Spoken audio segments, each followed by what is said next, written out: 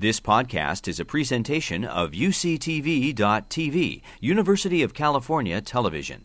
Like what you learn? Help others discover UCTV podcasts by leaving a comment or rating in iTunes. I am Joanna Albala. I am the manager of the Science Education Program at Lawrence Livermore National Laboratory, and I'd like to welcome you this morning to Science on Saturday, which is brought to you in conjunction with the Livermore Valley Joint Unified School District. And before we get started, did everybody enjoy that first look, that sneak peek into the lab? Wasn't that cool? We are going to go over some housekeeping rules. So first of all, in case of an emergency, the ushers will safely lead us through the exits into the front of the building, so please follow all ushers' instructions. And also, if you take a moment to silence your cell phones so we can hear the presentation clearly. And at the very end of the presentation, we'll take some questions, so we'd like you all to stay and hear the questions. And if your question doesn't get answered at the very end, you can come down and speak with the presenters at the apron of the stage.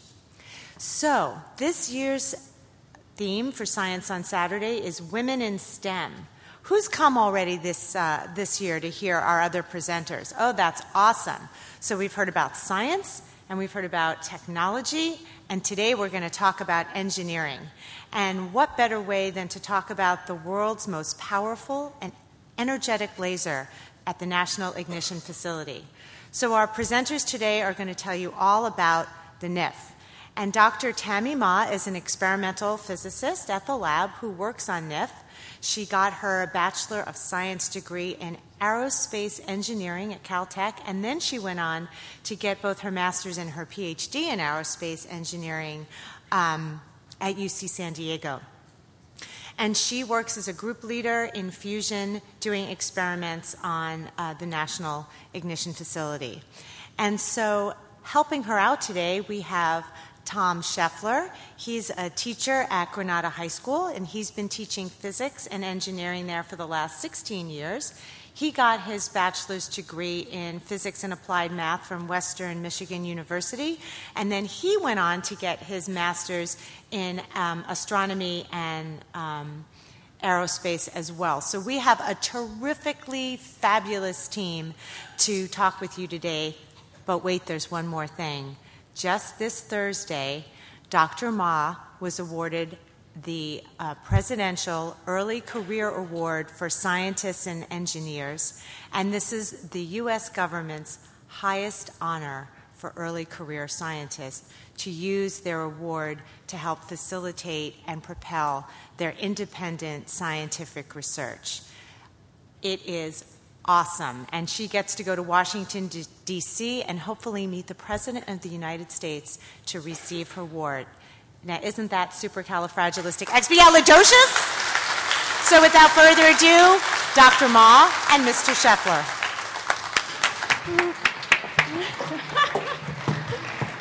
Good job. Good morning.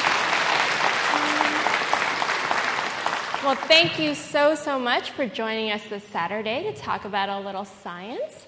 Like Joanna said, my name is Tammy. I'm an experimental physicist at the lab, and it is really such a thrill for me to be talking to you today because not so long ago, I was actually sitting exactly where you are sitting. I grew up in Fremont, and my parents brought me to Science on Saturday when I was in high school. And hearing some of the presentations, hearing about some of the science just really inspired me. I thought it was absolutely amazing. So it's really a thrill for me to get to be a part of the lab today, but also to get to talk to you. Now, I was also incredibly fortunate. I had some really amazing science teachers, like Mr. Tom Scheffler. So we're really excited to be talking today. So, what are we going to talk about? Well, first of all, we're going to go over some of the energy usage of the world and talk about why we need more energy. And then we're going to talk about how the sun makes energy using this process called fusion. And then back here on Earth, in fact, here at Livermore, we use lasers to make fusion. So we get to talk about all of that today. Right now, the world uses 13 terawatts of power. What does that mean? How much is 13 terawatts of power? Well, if you've taken advanced math, maybe physics, you've learned some of the Latin prefixes. Tera means 10 to the 12. So 13 terawatts is 13 with 12 zeros after it. It's a really big number. But what does that actually mean in terms of some daily life items that we might better understand? Well, 13 terawatts of power could run 670 billion compact fluorescent bulbs. So currently, the population of the world is just above 7 billion. So this is equivalent to each human being on Earth turning on 100 light bulbs at exactly the same time. If we think in terms of laptops, 13 terawatts would run 300 billion laptops. So that's about 50 laptops for each human on Earth. In terms of refrigerators, 24 billion. So that's 3 to 4 refrigerators full of food for each human being. And finally, smartphones. How many of you guys have an iPhone or maybe an Android phone? You guys have one, right? 13 terawatts of power would mean that every human being on Earth is running 350 smartphones simultaneously at exactly the same time. But here's the rub. The world will actually need more energy. So if we look at this image, it's a satellite image taken by NASA of the Earth at night. It's actually a composite of a whole bunch of different images. What you can see is the Earth lit up where there's large populations, where there's cities, and people are turning on their lights, right, to light up the night sky. So you see that the US is quite bright, particularly on the coast. Europe is bright, and China and India are really bright too. But China and India are actually not that bright given their population density. So we know in the coming years, as technology continues to advance, we develop new electronics that require electricity to run, and as the human population continues to increase, and importantly, these developing countries decide they want a standard of living similar to what we have in the US. It turns out we consume a whole bunch of energy. So we know that in the coming decades, the amount of energy we will need to power the world will continue to grow. Now, another way of looking at this is by looking at this plot of energy usage over time. What's our historical energy usage look like? Well, the y-axis, that vertical axis, is energy in exajoules per year. Joules is a unit of energy. Exa is another Latin prefix for 10 to the 18, so it's 1 with 18 zeros after it. And then on that horizontal axis is year. And you can see that over time, our energy usage is definitely growing. And you can imagine if we extrapolate this chart out to 2020, 2030, where's that line going to continue to go? It's just going to continue going up, right? So what's really fun is actually we can go back in history and actually correlate some of the trends we see in energy usage with certain historical events. So first of all, in the early 1800s, we had the Industrial Revolution. Now, the Industrial Revolution was a period of enormous growth because we found out that instead of relying on human labor to manufacture, we could turn to machines and we could turn to factories. And what do we need in order to get those machines and factories to run? We need an energy source, right? In addition, during the Industrial Revolution was when steam transport really became ubiquitous. Steam transport in terms of trains, ships, boats, and in order to get those things to run, you also need a source of energy. Now, in the 1920s was when Ford's Model T was introduced. This was the automobile that was available to the average family because it became affordable.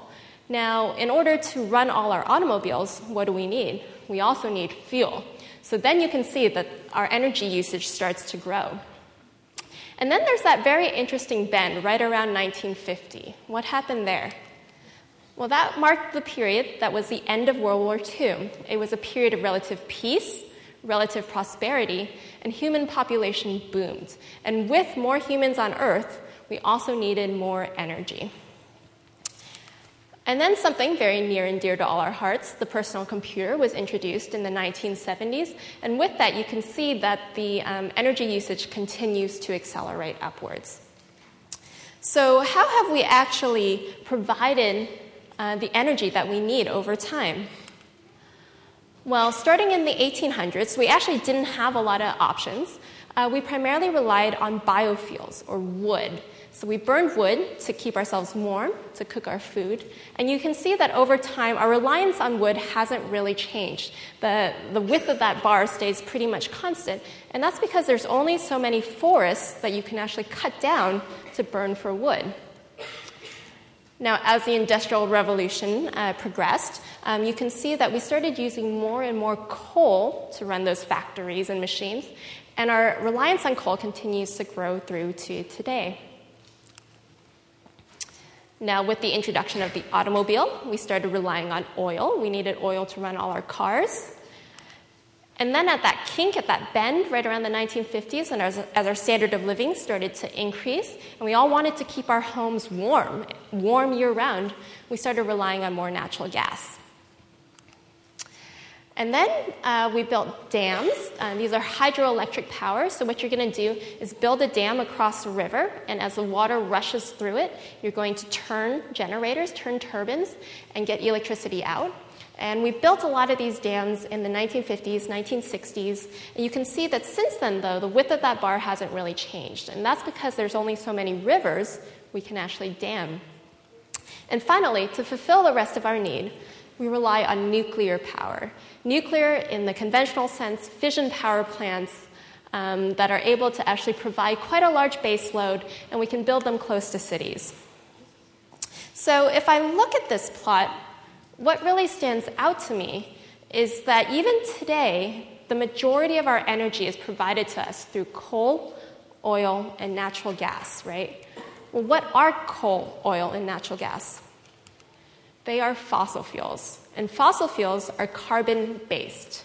What that means is that over millions of years, organic material that contained carbon, so dead dinosaurs, organic plants, dead animals, they died, they were buried deep down in the earth and pressurized over millions of years and turned into fossil fuels that we can actually dig out today and use. But the interesting thing is we're actually burning 10 million years worth of carbon fossil fuel each year. So it's not difficult to imagine that it won't actually take us very long to run out. In 1 year, we're able to use up 10 million years worth of work that the Earth put into making these fossil fuels for us. Now, the other thing about fossil fuels are that they can affect the climate.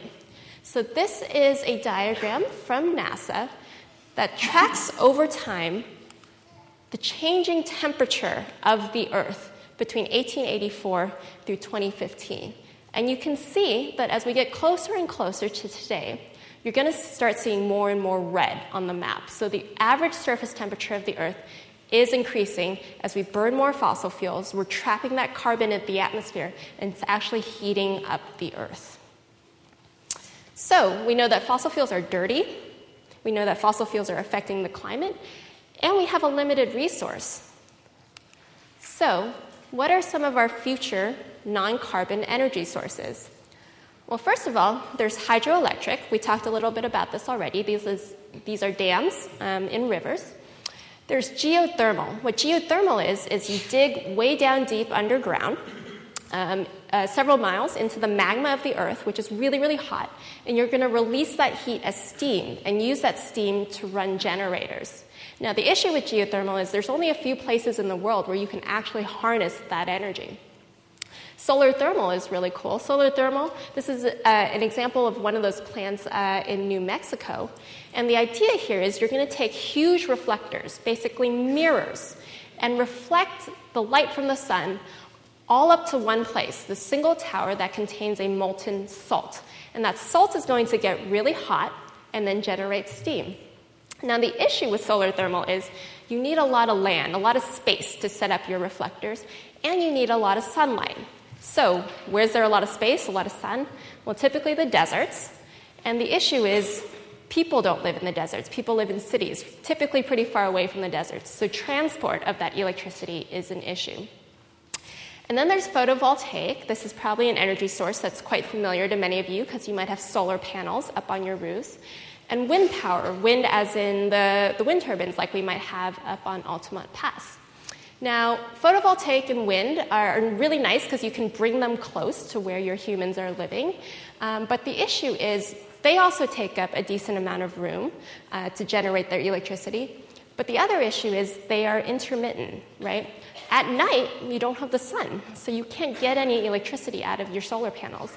And with wind, the wind has to be blowing in exactly the right direction at the right range of speeds in order to turn those turbines that you get power out.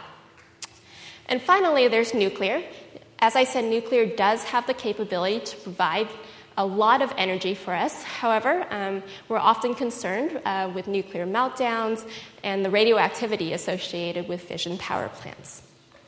So I'm going to send it over to Tom now, who's going to do a little demo for you of different energy sources. Well, thank you very much. First, I would like to thank and introduce Parker Turk. He is my STAR Principles of Engineering and AP Physics student, and he has graciously volunteered his time to build 3 different toy cars that demonstrate different ways that you can power devices. So let's start with the battery-powered car. So this is powered by 2 AAA batteries. So if you were to go down to Toys R Us and buy a toy car, this is probably how it would typically be powered. Just like Lightning McQueen. Alrighty. Well, AAA batteries are nice, but they're not exactly the most renewable energy source. So probably the cleanest, most renewable energy source we have at our disposal is solar. So we have a solar-powered car right here. And we also have a solar simulator.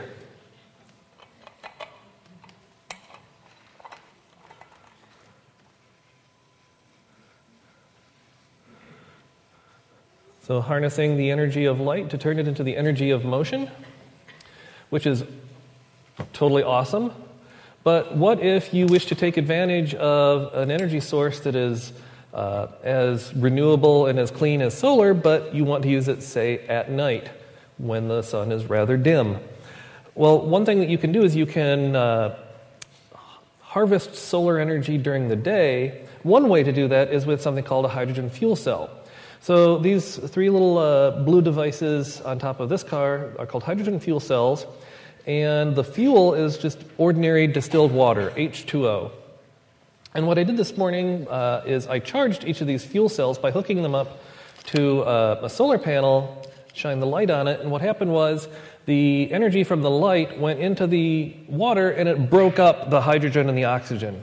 And you start with H2O, and you take the hydrogen, move it over here, oxygen over here. So we have hydrogen gas and oxygen gas in these little reservoirs in the bottom of the fuel cells.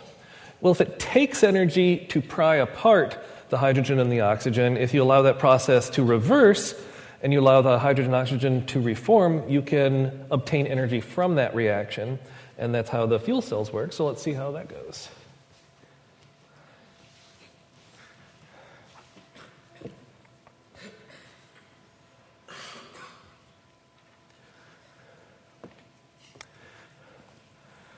So the nice thing about using a hydrogen fuel cell is the byproduct that you're left with after you're done obtaining the energy is water, which is about the cleanest byproduct you can imagine.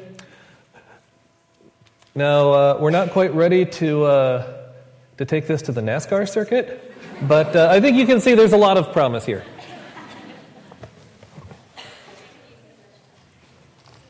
Thank you so much, Tom. So I hope that gives you a little bit of an idea of the efficiency of different energy sources. But as you saw, we needed a pretty big solar panel to run that little itty-bitty car, right? Imagine how big a solar panel you might need to run the car you drive or your parents drive, or even to power homes in cities. So the question really then is there another idea? So as scientists, sometimes we have to think really hard. We sit in our offices scratching our heads. Sometimes we have to be really creative. But it turns out that sometimes the answer is actually right in front of you. What if we could build a miniature sun here on Earth and harness that energy? How cool would that be? I agree, amazing. The sun and the stars are powered by this process called fusion. Now, the basic concept behind fusion is very simple. You're going to take a light element, 2 atoms of a light element, in fact, and you're going to get them hot and dense, and you're going to squeeze them together until you get a heavier element out. And with that comes some energy. So what's the lightest element on Earth? Hydrogen. And in fact, we're going to start with 2 isotopes of hydrogen. Now, isotopes mean you're still going to have the 1 proton and 1 electron that make it a hydrogen, but in addition, you're going to have varying number of neutrons. So in deuterium, you're going to have 1 neutron, and in tritium, you're going to have 2 neutrons. We're going to fuse them together, and then on the other side, we get helium. Now, because that helium weighs a little bit less than those original 2 hydrogen atoms, that mass is going to get converted into energy. Well, how do you do that? Well, we're going to stick it into a very powerful equation that you might have heard of before, E equals mc squared. So again, if you weigh that deuterium tritium, it weighs a little bit of something.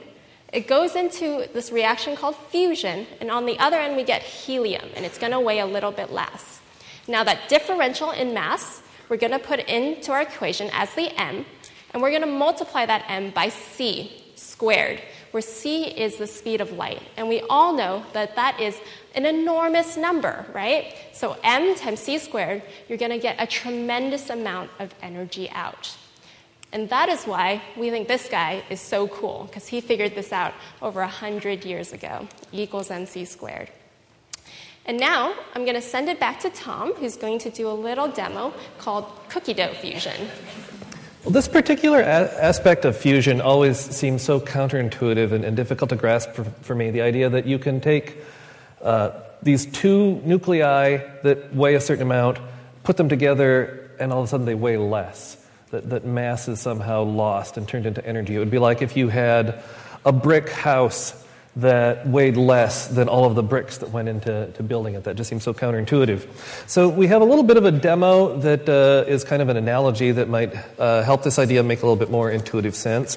So we're going to simulate a couple of atoms here. These atoms are going to be made of the very rare material known as Nestle Tollhausium.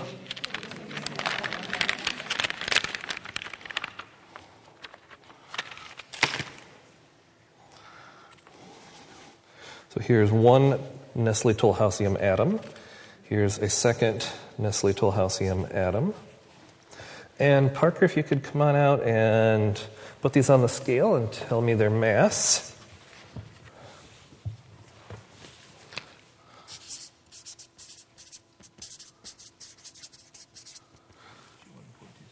$51.27 grams. And now let's put them in the microwave and let's put them in there for about 30 seconds. So what we're going to do is we're going to be introducing a little bit of energy to our 2 atoms. And we're going to see if this little bit of energy that the microwave is providing will inspire some fusion to take place.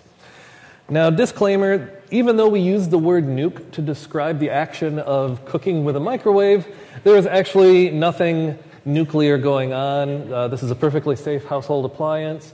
What we're going to be doing here is if we lose a little bit of mass, technically it's going to be some water vapor escaping from the cookie dough, but we're going to pretend that it's mass lost to a fusion process. So let's take a look at how many atoms we have now.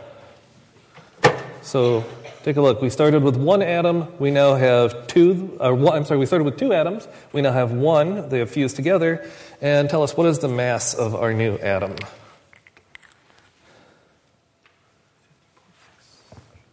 50.68. So notice we have lost some mass.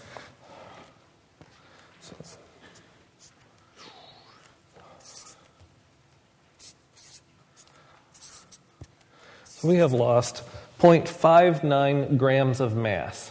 So imagine this 0.59 grams was converted into energy via E equals mc squared. So here's our m.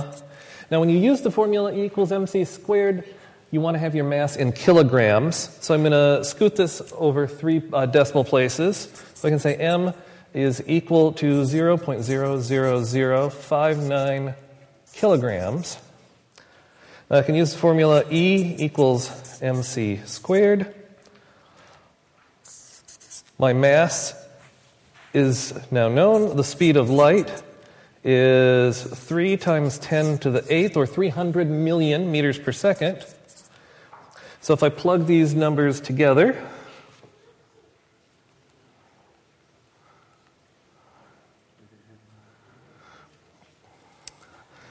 I get 5.31 times 10 to the 13 joules of energy. So this is approximately 5 with 13 zeros after it, joules of energy, more than enough to cook all the cookies that you could possibly eat.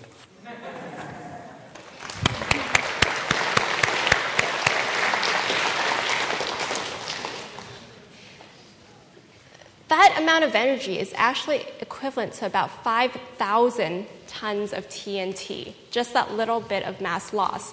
If instead of cookie dough, we had been using deuterium-tritium fuel, the fuel that we need for fusion.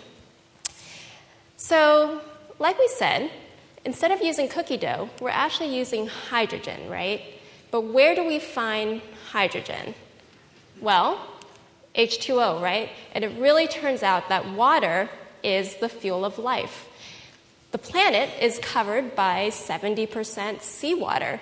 And in fact, deuterium, one of those isotopes of hydrogen that we need in our fusion reaction, is naturally occurring in seawater. So all we have to do is go scoop it out. So fusion fuel is actually very plentiful, right? We can get it from seawater. And it turns out that a single pound of fusion fuel is equal to 5,000 barrels of oil, which is equal to 3.5 million pounds of coal. So what would you rather have, a pound of hydrogen or 3.5 million pounds of coal? And potentially, this means that we have fusion fuel for 30 million years. Now, fusion energy is attractive for many other reasons as well. First of all, it's safe. In order to initiate a fusion reaction, you first have to get your deuterium and tritium really hot so that they can fuse together. And in order to get them hot, you have to first provide it with some energy source. So if you ever wanted your fusion reaction to stop, all you have to do is cut off your initial energy source. Fusion energy is sustainable. We know how we can get the fuel that we need for fusion, and we can do it without harming the environment. Energy security. If we can demonstrate fusion as a viable energy source, no longer will we have to rely on foreign oil imports. And then baseload.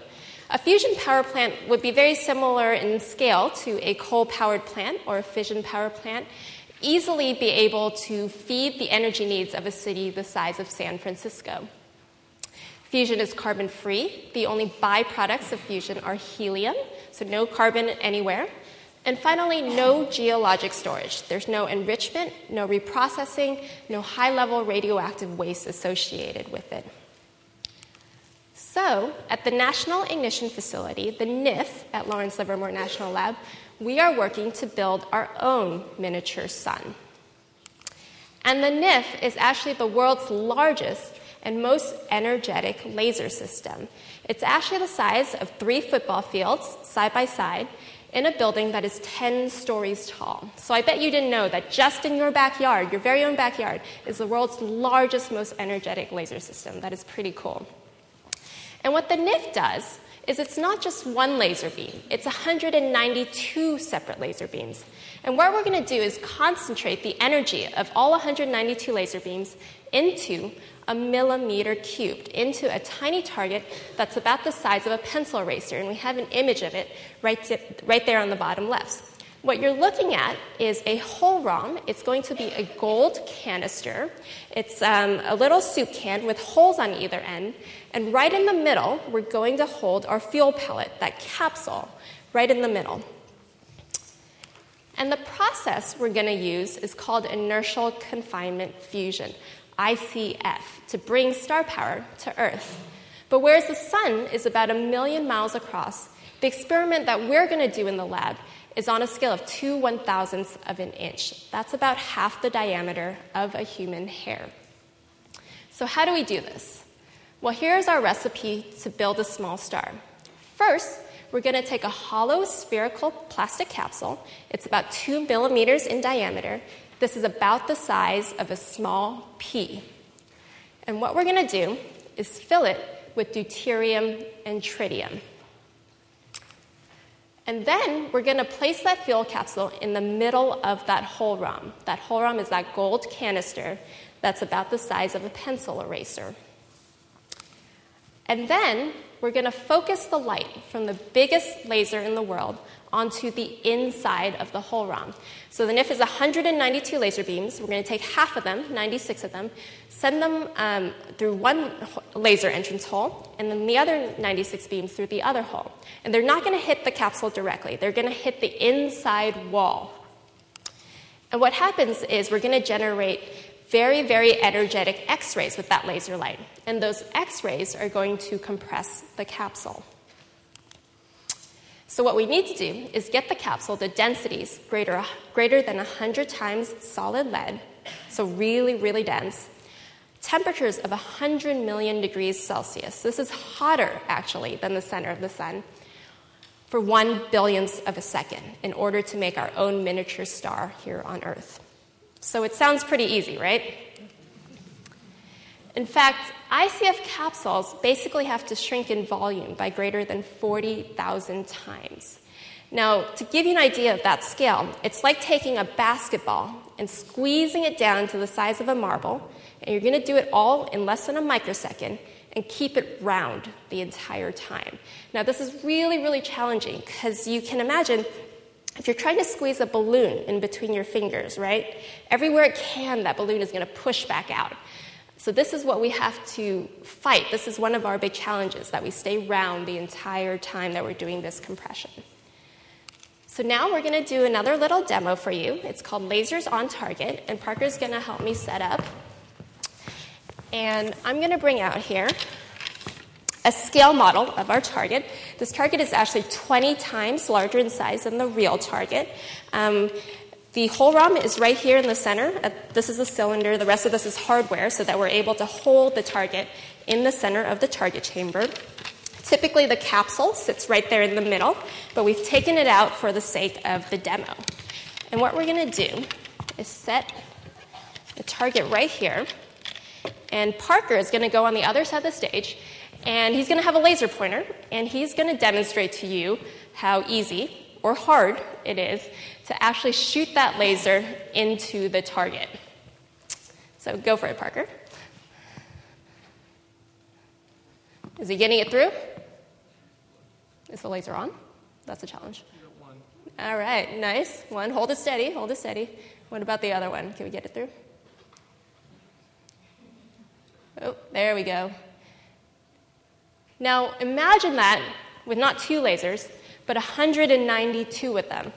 And instead of Parker standing on the other side of the stage, Parker is standing a mile away, and the target is actually about this size. So that's a scale model of the hohlraum, and you can maybe see right in the middle of this little red pellet, that is our fuel capsule. So that is the challenge of the NIF. So, because this is a very complex project, a complex piece of engineering, what we're going to do is show you a movie about how a laser shot on the NIF actually happens. So we're first going to start in the control room, and this control room is modeled on the NASA control room. Ready for shot. Start the countdown for shot on my mark. 3, 2, 1, the mark. Clock is running. 5, 4, 3, 2, 1, shot. So now we're going to start by energizing the laser. The laser is actually born in the master oscillator room at about a nanojoule level, so really low energy. And we're going to shape it. And then we're going to take that one laser pulse and split it 48 ways. And it goes into the preamplifier chain. And there it's going to get a little bit of energy up to the joule level. And then we're going to take each one of those beams and split it 4 ways, so that now we have 192 separate lasers. These lasers are now going to bounce back and forth multiple times through this huge facility the size of 3 football fields.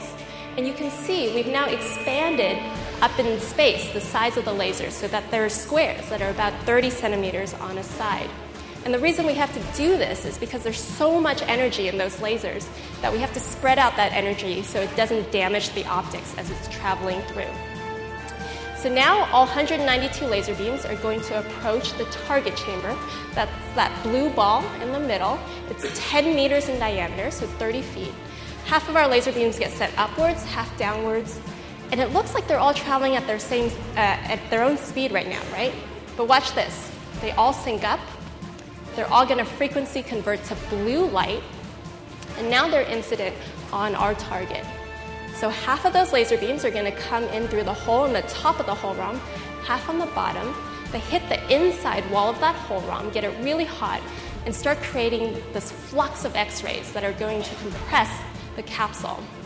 The capsule is going to get really hot, really dense, until we can make our own miniature star in the laboratory.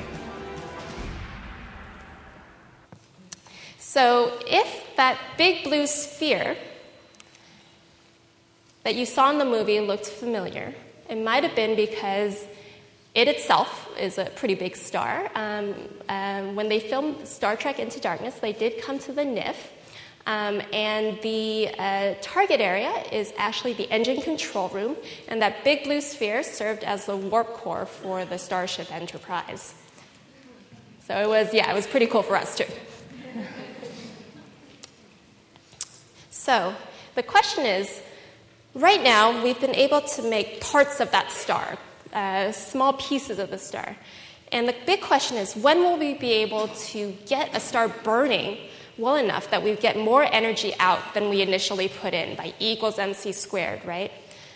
So how close are we? Well, if we think about our challenge, like climbing a mountain, where the elevation we get to is the energy that we actually produce, then when the NIF was built, we were at the bottom of this mountain. We hadn't even started climbing yet. And we found that when we started experiments in 2009, when the facility was completed, we needed to get 100 times more energy into our fuel than we were getting in order to get to E equals mc squared, energy out. So we started doing our experiments, getting better and better at them, and by 2012, we were 10x from where we needed to be. We needed 10x more energy that we had to get into the fuel to initiate those fusions. And where are we today? Well, we're only about 3 times away from where we need to be. So if this mountain is 1,000 feet tall, before the NIF was built, we were standing at the bottom. In 2009, we only had 100 feet left to go. In 2012, we had 10 feet left to go. And now we're really, really close. We only have 3 feet left to go. But the top of the mountain is covered in clouds. We can't really see it. And we know it's a really steep climb. And we don't know exactly what path to take, right? So we have to try out little things, and all we can do is take one little step at a time. Now, recently, in about 2013, we actually had a nice achievement called alpha heating. What that meant was we were able to start enough fusion reactions and hold that star together long enough that the helium that we were creating by fusing that deuterium and tritium, that helium could get trapped and redeposit its energy in the fuel. And by that, we could double the number of fusion reactions we had started. So this was a big achievement for us.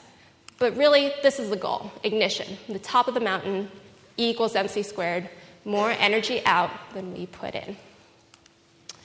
Now, when we did hit that alpha heating, when we actually did manage to demonstrate fuel gain, so fuel gain was more energy out of the fuel than we put in, not more energy from the lasers, so we still have quite a few steps to go. But when we achieved that, we wrote up a journal article in Nature, and scientists, when we want to share our discoveries with the world, will publish in a journal, and Nature is a pretty prestigious one. This was a really exciting day in fusion research, and you can see it was picked up by international media, and they were really excited too. Fusion energy breakthrough, a star is born. And this is true. It was the first time in nuclear fusion research in 60, 70 years that we had been able to demonstrate this. So I'll leave you with this, that achieving ignition on the NIF will bring us closer to harnessing the energy of the sun and the stars to meet the Earth's energy needs. Thank you so much. You've been listening to a podcast by University of California Television. For more information about this program or UCTV, visit us online at uctv.tv.